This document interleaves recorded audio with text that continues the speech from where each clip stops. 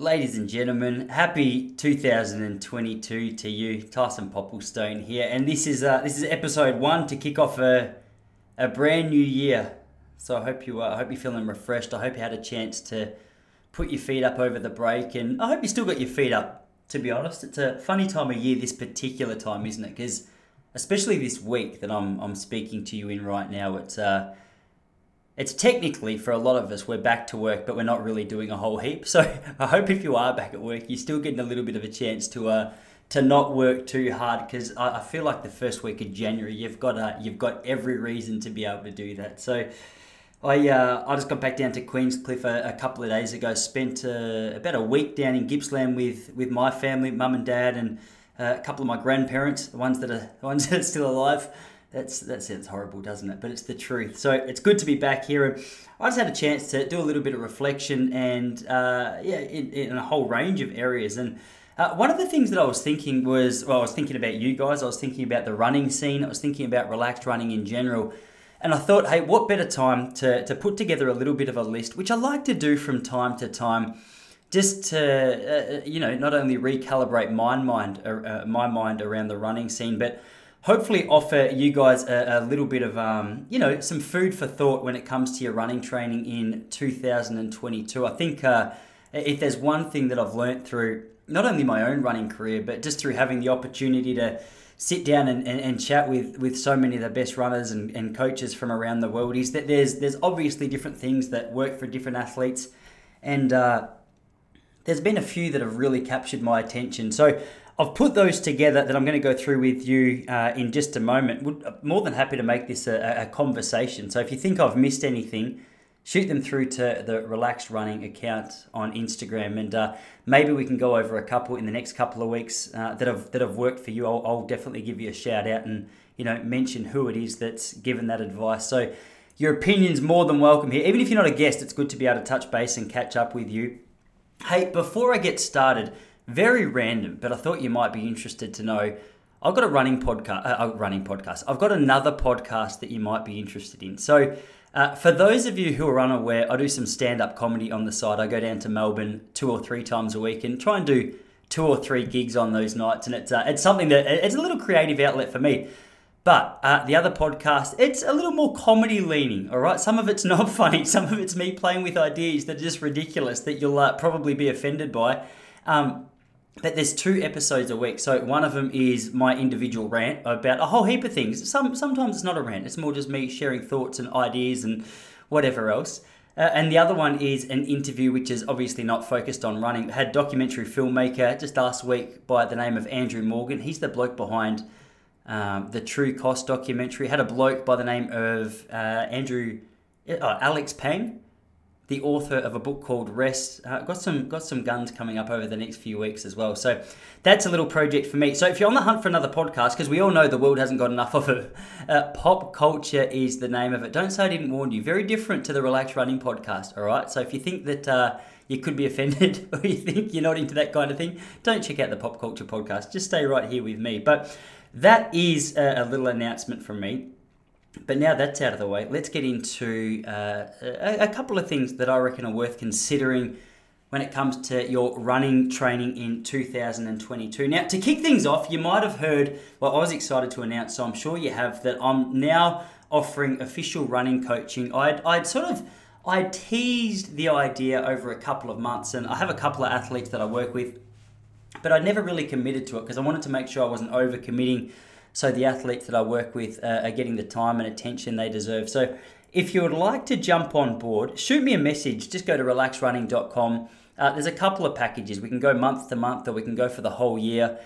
Now, the beauty is, I guess as a start point, I'm only going to take on 20 athletes. The reason for that is I think any more than 20 athletes, it gets a little bit too difficult to really structure the running training effectively and be able to give it the attention and planning that you guys require, that you guys need to make sure you're getting the right sort of guidance for your particular races.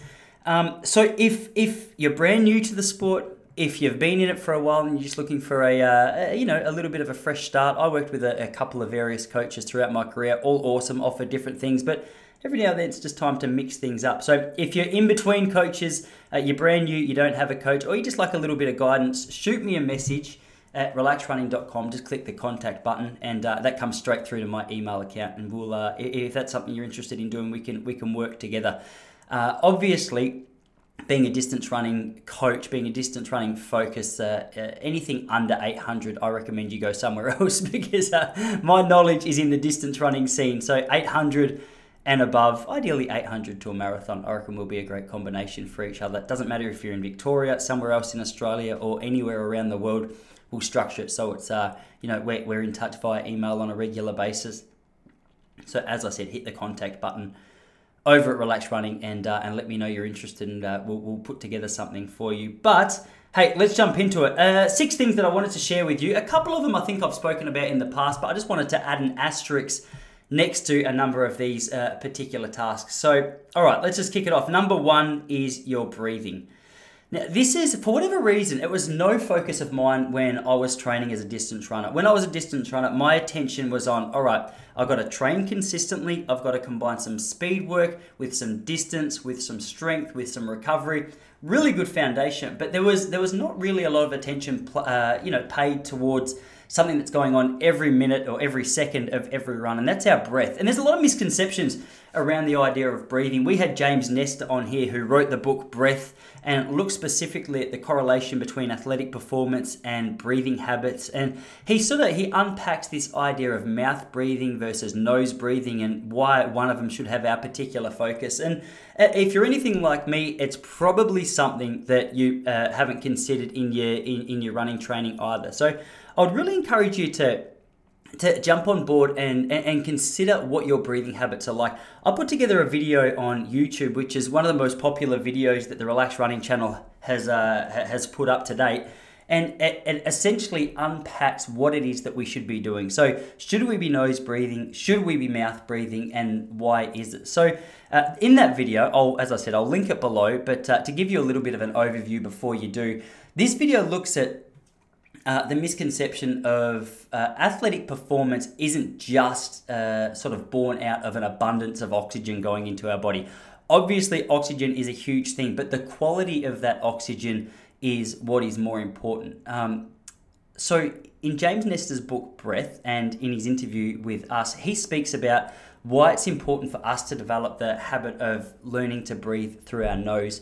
He says that is the reason for that is obviously it warms up the air as it comes through. It helps filter out any of the rubbish that might be in that air, so that when it hits our lungs, it's not just high quality oxygen, but it's not just a lot of oxygen, but it's high quality oxygen. Now, just for clarification, a lot of people, when they hear this, they panic because they think, oh, Tice, you don't get it. I've got blocked sinuses.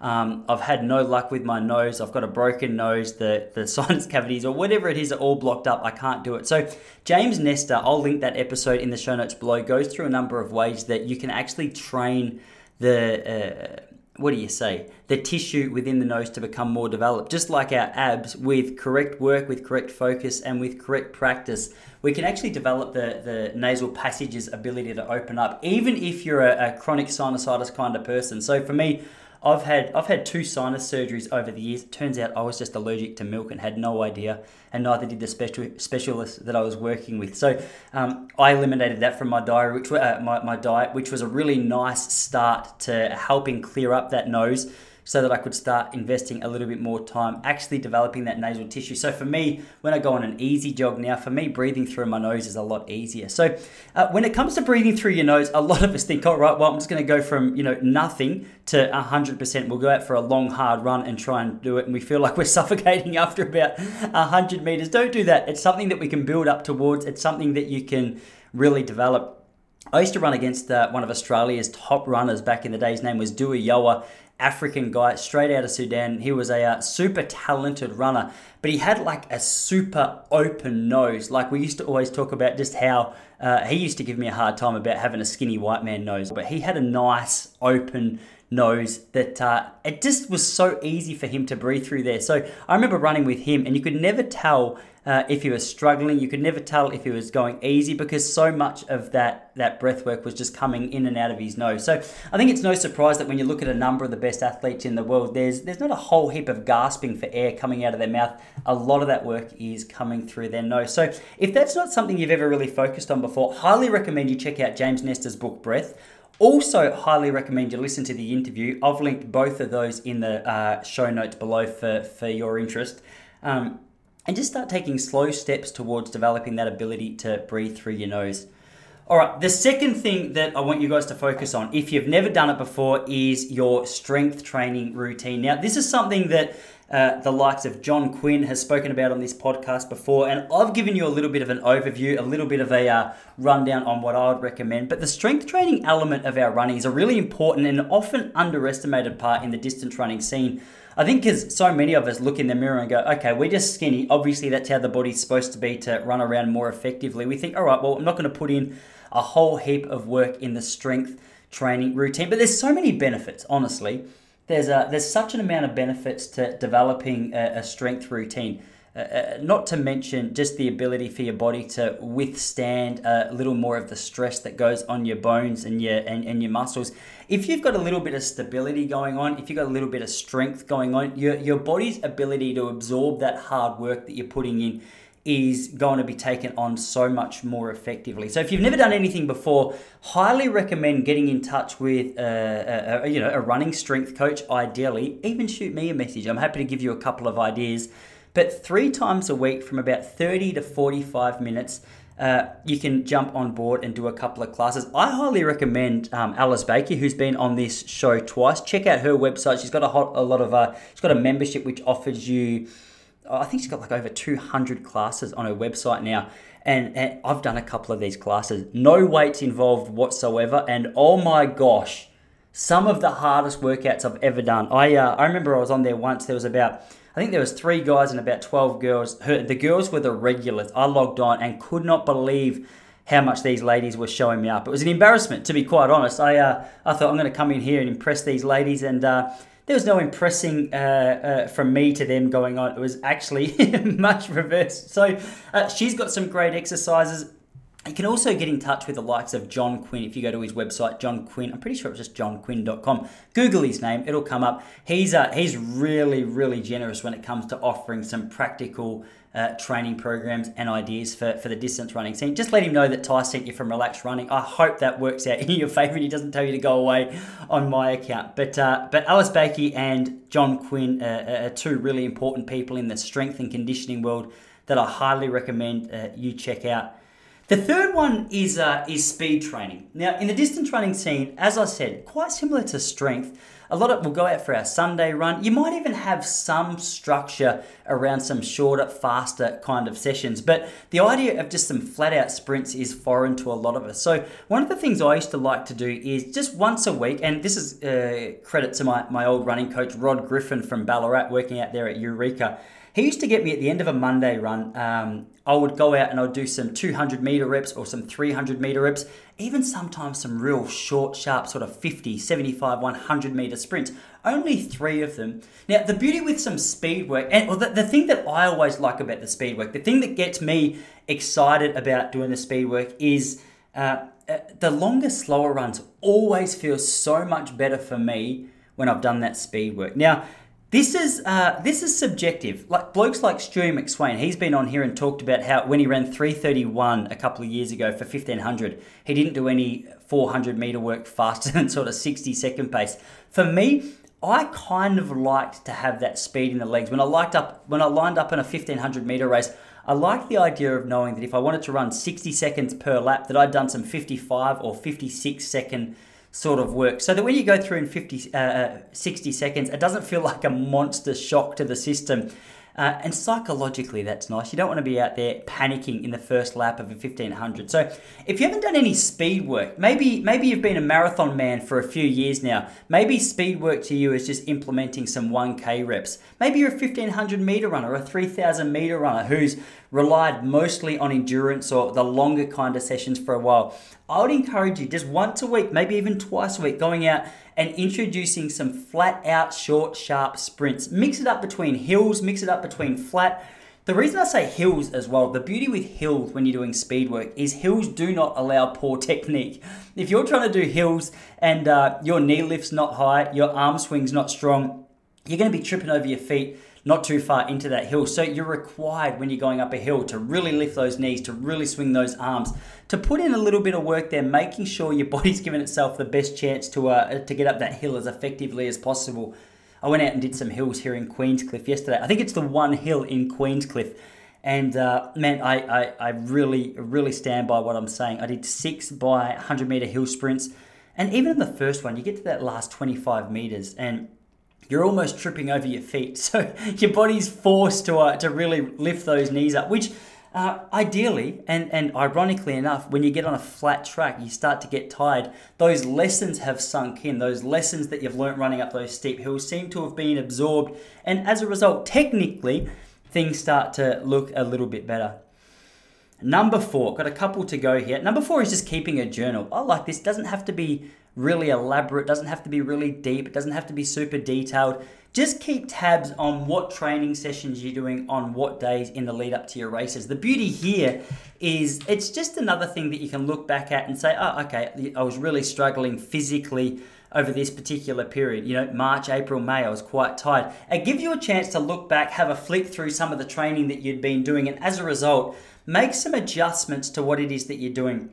There's a million ideas out there about what it is that you can do to improve your distance running, but until you've actually started to, take a little bit of account for the work that you're doing, finding what works for you, finding what doesn't, finding out whether you like to do the strength on the same day as your hard sessions or you like to do it in between your hard sessions.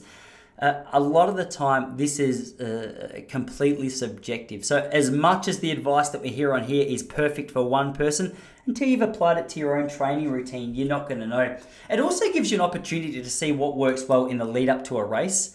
And also, for nostalgic reasons, I spoke with Steve Monaghetti on the podcast, a couple of months ago, and he was pulling out training diaries from 1989. And it was just super cool to be able to see the training that he was doing around a couple of his big city marathon victories. Now, I'm not saying, I don't know what level you're running at. You don't need to be running big city marathons and aiming to win them in order for these training diaries to be valuable. But it's just nice to be able to see what work you were doing over the years. And then, once you establish or once you accumulate a few of these training diaries, it gives you an opportunity to just look back through the history of your racing and say, okay, I was training for a marathon here. Here's what I was doing. This is what I need to adjust. Sometimes, maybe you're better than me. Our memories don't serve us as well as what we thought we would. So just having the pace written down, having the times written down, having the distance written down, something nice just to be able to flick back on. All right, number 5 is the emotional side of running. And this applies to every element of my life. I'm 34 now, and I only continually learn this whenever I start something new or whenever I commit to something that I care about. How true is it that we'll go out for an easy run, we'll go out for a hard run. Maybe some days things work really well. We feel up and about, feel all like we've got a little strut in our step. We can get out there and do it again tomorrow.